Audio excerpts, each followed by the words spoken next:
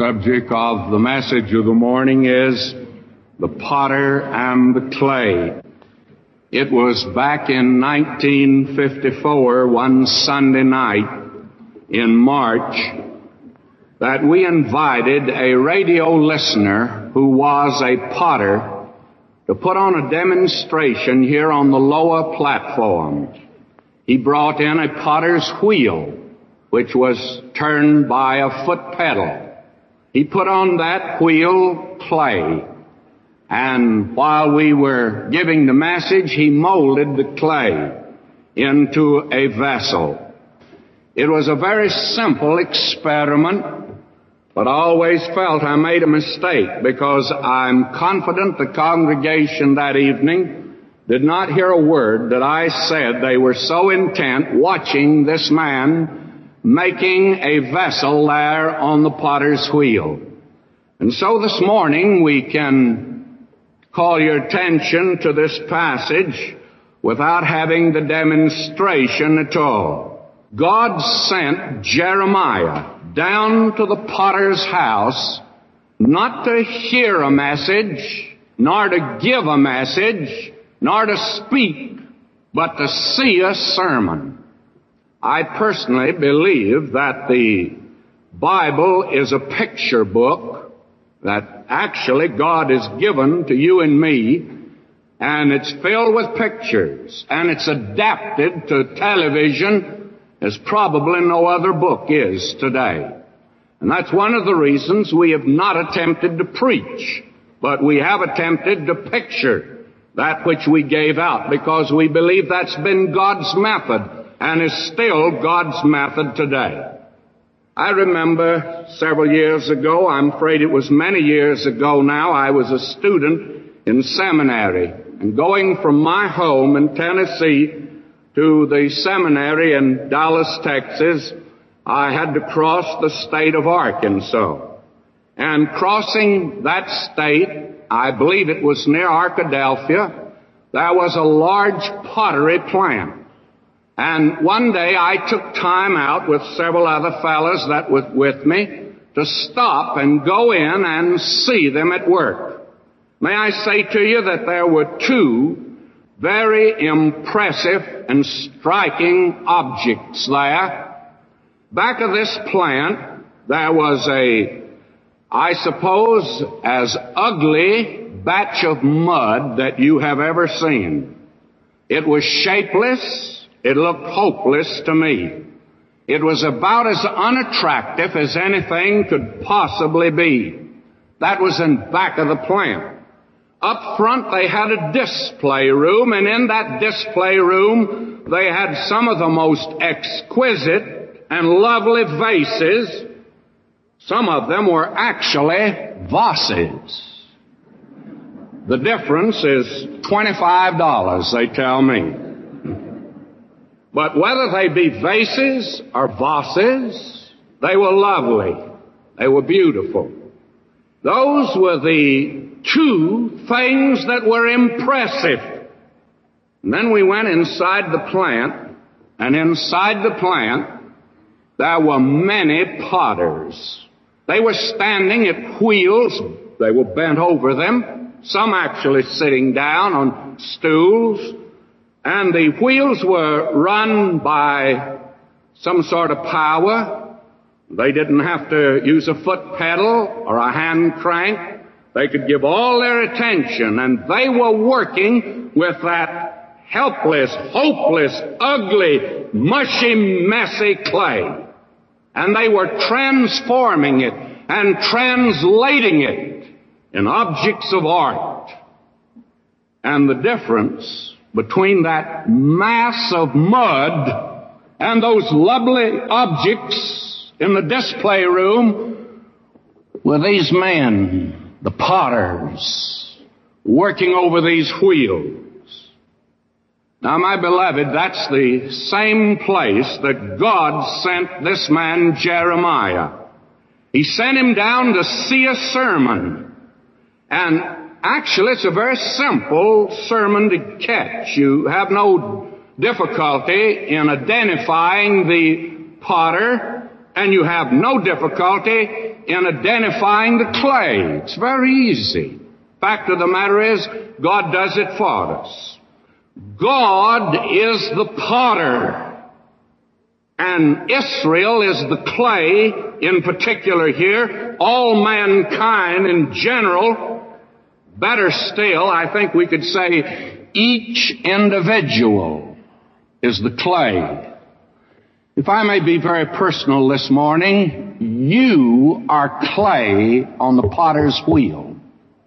Regardless of what else might be said about you this morning, you are clay today on the potter's wheel, as every man has been that's ever lived. Some were translated into lovely faces. Others were destroyed and pushed aside. And the potter made the decision. Now, this is a figure of speech that is so impressive and so important that's picked up in the New Testament, given to us there with great force. Paul first in Romans the 9th chapter, the 21st verse, lifts the figure of Jeremiah and says, "Hath not the potter power over the clay of the same lump to make one vessel unto honor and another unto dishonor?" God is the potter. The clay is mankind. In 2 Timothy, the 2nd chapter, 21st verse, Paul gives 7 figures speaking of the believer, and this is one of them. "If a man therefore purge himself from these, he shall be a vessel unto honor, sanctified and meet for the master's use, and prepared unto every good work." This morning, will you look with me at this figure of the potter under these 2 headings? First, the power of the potter and the personality of the clay. And then we shall look at the personality of the potter and the power of the clay. First of all, let me say today that when God started off with mankind, He started with man as a giant potter, taking man and making him out of the very dust of the earth. God was a potter that fashioned man. My beloved, regardless of what you might think about yourself today, you're a creature, and I'm a creature. We have come forth from the hand of a Creator who made us. And it's time today that we in America get that in our thinking again, because that's what gave us our liberty. That we are creatures of a Creator. I want to turn back this morning first to Genesis, the 1st chapter, the 26th verse. Will you listen to this language? "And God said, Let us make man in our image, after our likeness, and let them have dominion over the fish of the sea, over the fowl of the air, over the cattle, over all the earth, and over every creeping thing that creepeth upon the earth." So God created man in His own image. In the image of God created He him, male and female created He them. The giant potter stood over the wheel one day of this little earth that was spinning around, and he lifted up just a little of the mud on this earth, and he formed and fashioned a man. We sometimes find fault with evolution for taking us back to the animal. God takes us back lots lower than that. My friend, today you and I came physically out of the dust of the ground. That's our beginning. Will you listen again in the 2nd chapter as He tells about specifically how woman was formed. "The Lord God caused a deep sleep to fall upon Adam, and he slept, and He took one of his ribs, closed up the flesh instead thereof, and the rib which the Lord God had taken from man made he a woman, and brought her unto the man. Man and his wife were arguing one day, as sometimes man and wife will argue, and she said, after all, she says, woman is much better looking than man is. And he said, I agree with that. After all, he said, God practiced on the man first before he made the woman. And actually, that's true. He formed the woman after he had formed the man. And will you notice the conclusion of this in Genesis 3:19? In the sweat of thy face shalt thou eat bread, till thou return unto the ground. For out of it wast thou taken, for dust thou art, and unto dust shalt thou return. On the physical side, man taken out of the dust of the ground, and this giant potter molded and fashioned man as he is today. He is the potter. My friend, let's face it, you this morning had no choice at the period in history that you'd be born.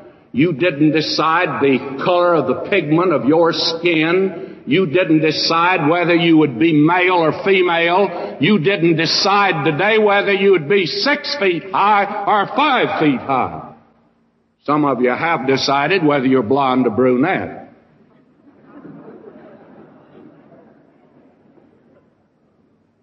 But that's as far as your decision can go. You can't change the other, because the potter has put you on the wheel and he's molded you. He never asked you or me. Oh, the power of the potter. No one can stop this potter. No one can question his right. No one can resist his will.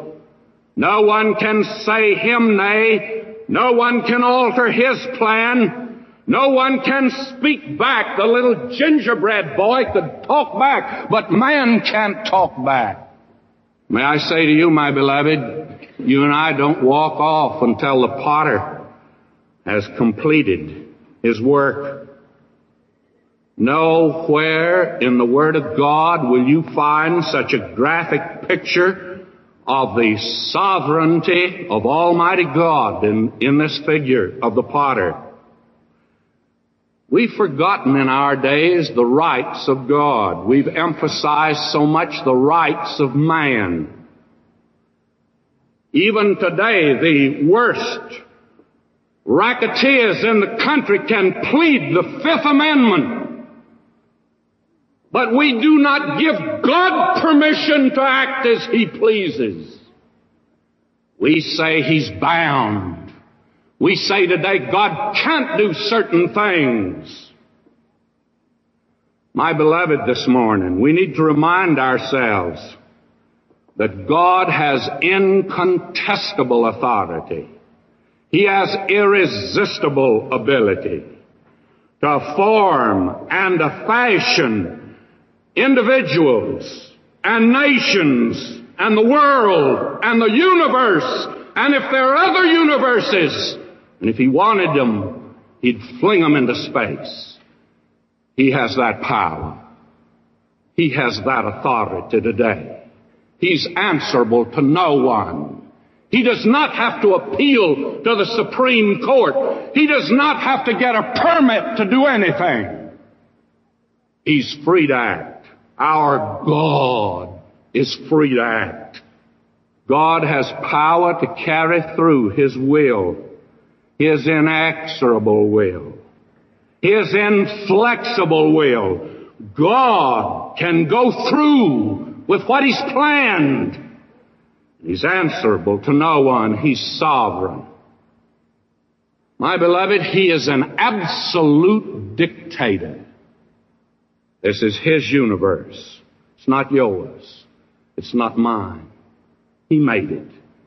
And we are told that He made everything after the counsel of His own will. Paul further says in Ephesians that he made it for the pleasure of his own will. You don't like this universe? God does. You better get in step. This is his universe. He's running it. It's carrying out his purpose, not yours, not mine.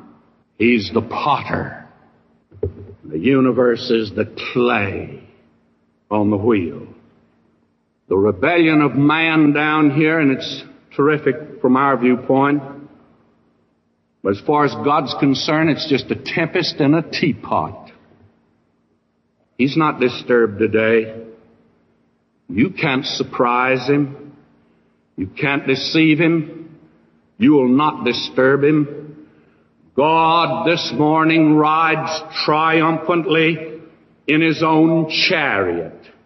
Oh, my beloved, he's God today. This is his universe. You and I are creatures. Will you listen to Paul in Romans 9, verse 19? Thou wilt say then unto me, why doth he yet find fault? For who hath resisted his will? Nay, but, O man, who art thou that repliest against God? Shall the thing formed say to him that formed it, why hast thou made me thus? Hath not the potter power over the clay of the same lump to make one vessel unto honor and another unto dishonor? God today has the power to carry through his will. He doesn't have to wait for reinforcements to be brought up. He doesn't have to wait until he's able to get a little stronger. He doesn't have to build up his defenses. God this morning can do anything that is the object of power. And he's not bound today. It was Dr. Lange, the great German scholar, that made this statement: when man goes the length of making to himself a God whom he affects to bind by his own rights, God then puts on his majesty and appears in all his reality as a free God before whom man is a mere nothing, like the clay in the hand of the potter. Such was Paul's attitude when acting as God's advocate in his suit with Jewish Phariseeism. A great many people today are acting as if God is somehow or another duty-bound to maintain America even. I say to you today, God is free to act. Our God is riding triumphantly in his own chariot. He is not paying any attention to man's traffic signals. He's carrying out his purpose in this universe. Will you look with me for just a moment at the personality of the clay? Somebody says this certainly is a mixed metaphor that you've come up with today. Personality of the clay. Clay doesn't have personality, I know it. Clay's formless. It's lifeless. It's shapeless. It's a muddy mess. It's inept, inert, incapable of anything. It's gooey, not good. You remember the psalmist says, he remembers that we're dust. And as Dr. George Gill used to say, man forgets it. And when dust gets stuck on itself, it's mud. But thank God he remembers that we are dust, and we'll do well to remember, my beloved, that we are dust today. That we are clay on the potter's wheel. And that we have no inherent ability, that we're helpless and hopeless today. Will you listen to Paul again in Ephesians 2:1 as he speaks to the Ephesians of their former condition? And it's your condition and mine before we came to Christ. And you hath he quickened, who were dead in trespasses and sins. And I'm confident that there's no one here that's willing to maintain an argument that a corpse has any ability to do anything. You and I were dead in trespasses and sins, wherein in time past we walked according to the course of this world, according to the prince of the power of the air, the spirit that now worketh in the children of disobedience, among whom also we all had our conversation in times past, in the lusts of our flesh, fulfilling the desires of the flesh and of the mind, and were by nature the children of wrath, even as others. What a picture, my beloved. What a picture of the clay today, and a picture of you and me. Again, may I turn to Romans 9, and will you listen to the language in verse 15? For he saith to Moses, I will have mercy on whom I will have mercy, and I will have compassion on whom I will have compassion. Will you hear me carefully this morning? God reminded Moses that even Moses had no claim on God. Think of that for a moment. This is the man that was the deliverer. This is the man through whom God gave the law. This is the man that led the children of Israel for 40 years, and God would not let him enter the promised land because of a sin he committed. God said to Moses, you have no claim on me, none whatsoever. Will you listen to me carefully now? So then, listen, so then it's not of him that willeth, nor of him that runneth, but of God that showeth mercy. It's not in him that runneth, it's not in working, it's not in willing. It's all in the mercy of God. My friend, will you hear me today carefully now? If you are saved today, it's not because you willed it. It's not because you worked. It's not because of anything in you. It's because God today showed mercy to you. He's free. He can save. He's free to save. And if you were saved, it wasn't because you came up on the soft side of him and that you were a nice, sweet little boy. And you said to him, Lord, I'm a good little boy. You'll have to receive me. God says, I'm not obligated to receive anyone. When I save, it's because I extend mercy. And he's free to extend mercy. If he's not, then he's not God. And my friend, it's not mercy if he's obligated. God saves today because he's merciful. Your silence in here today indicates that this is strong medicine for you. Will you go along with me now? We'll look at the other side of the picture. Shall we look at the personality of the potter and the power of the clay? Will you listen to verse 6? Listen to this potter now. O house of Israel, cannot I do with you as this potter, saith the Lord? Behold, as the clay is in the potter's hand, so are ye in mine hand, O house of Israel.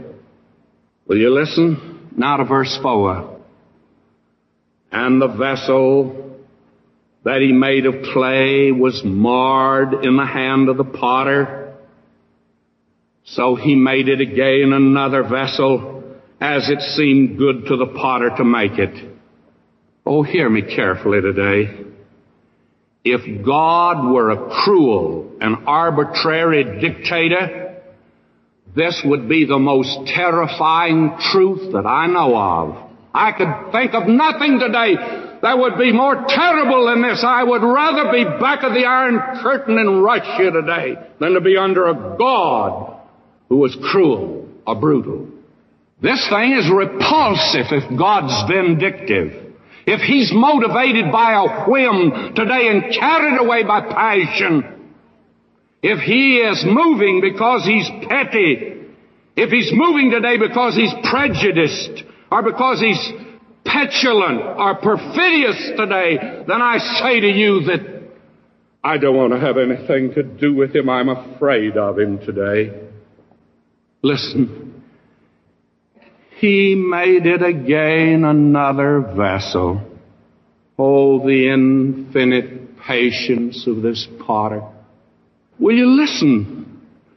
Romans 9, verse 14. What shall we say then? Is there unrighteousness with God? Paul dismisses it. God forbid. Let it not be, he says. You just can't say this thing. Nay, but, O man, who art thou that repliest against God? Shall the thing formed say to him that formed it, why hast thou made me thus? Now listen again carefully. You have no right to question God. Did you know today when people stand up and say, I do not care for this doctrine of election, I think it's horrible and awful, you are blaspheming Almighty God. Who do you think God is? He's not God unless he has all power. He's not following the parade, he's leading it. It never turns the corner till he turns the corner. He's not following the band. You blaspheme him when you say today, this is terrible. Paul says, you have no right. Is there unrighteousness with God? Listen to me. God acts with all wisdom. God never does anything without bringing to bear all wisdom. He has all wisdom. He never makes a mistake. Oh, how many times you and I do something and we have to look back and say, I made a mistake. If I'd only known. God knew, my beloved, he makes no mistakes. He acts from all wisdom. That's not all. God has all love. You see that mother bending over that little baby and you say, my, isn't mother love wonderful? Who gave her that love? God gave it to her so you and I know something about his heart. And the mother love of that mother there is nothing compared to the love of God. Our God moves by love. You have no right to question him. He acts with all wisdom. He acts with all love. And that's not all the story. God is just in everything that he does. Justice springs from him. He never does anything that's unjust. When you say that this is wrong and God shouldn't have done that, then you're blaspheming him. God says everything he does is just. Anything that he does is right. Oh, I know. Isn't that wonderful? He made it again another vessel. He could fling the clay from him and say, if that clay won't respond to me, I get rid of it. But he doesn't do that because he's all love. He's all patience. He's all wisdom. He's all justice. He makes it again another vessel. I do not mean to be irreverent, but have you ever stopped to think about this? If you were God, what would you do? Here's a universe that's rebelled against you. The clay didn't respond. What would you do? I'll tell you what I'd do. I'd look down at this universe and say, let man go. Well, I can make 10 trillion times as many men are down there, and I can make them all obedient to me. Out of existence goes this little world. And I'd start over again. My beloved, I thank God he didn't do it. He's all wisdom. He's all love. He's all justice. And so he took the clay and put it back on the potter's wheel, and he says, I'll fashion it again Another one. So when Adam sinned in the Garden of Eden and God came down in the cool of the day, didn't say, well, I'm sorry, Adam, that you failed, but I'm through with you. Stand aside. I'll not go on. God put him back on the wheel and he fashioned him again. And you'll see him someday in heaven. Oh, Jacob sinned, and as far as I'm concerned, I wouldn't want Jacob around me. You couldn't trust him. He's not to be trusted. Jacob, conniving, scheming. God put him on the wheel, and that clay was brittle. And I say, fling him off, but God says no. God took him and reformed him, reshaped him, and he made him a glorious vessel. Then there was David. There are men down here on Pershing Square that'll tell you tomorrow that God is immoral for taking David. Oh, I thank God he didn't fling David off of the potter's wheel. He put David back again and he formed and fashioned him again. John Mark failed.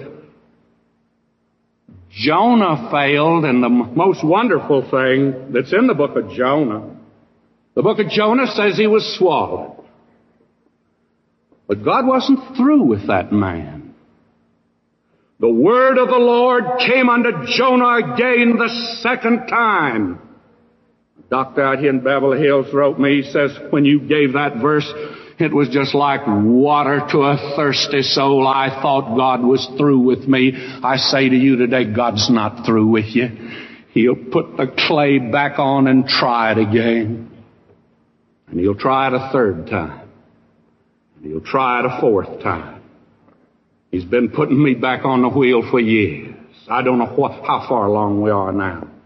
Peter, when he failed the Lord and he came into shore, he says, oh, depart from me, for I'm a sinful man. What Peter really said was this, oh, Lord, why don't you get rid of me? I failed you so much.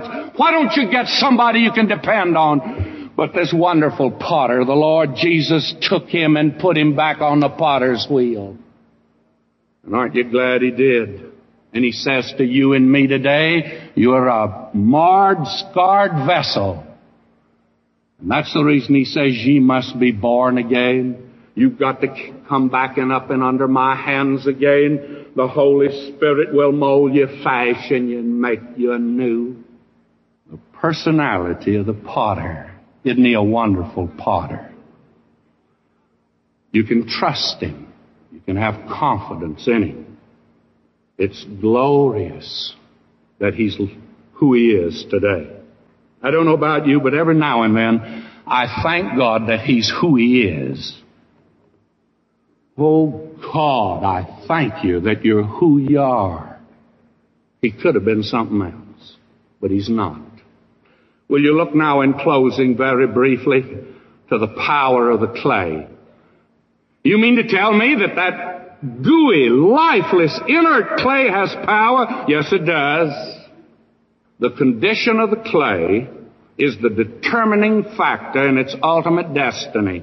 Will you listen again? I'd go back now to Romans 9. This is the strongest passage in the Bible on election. Will you listen to it?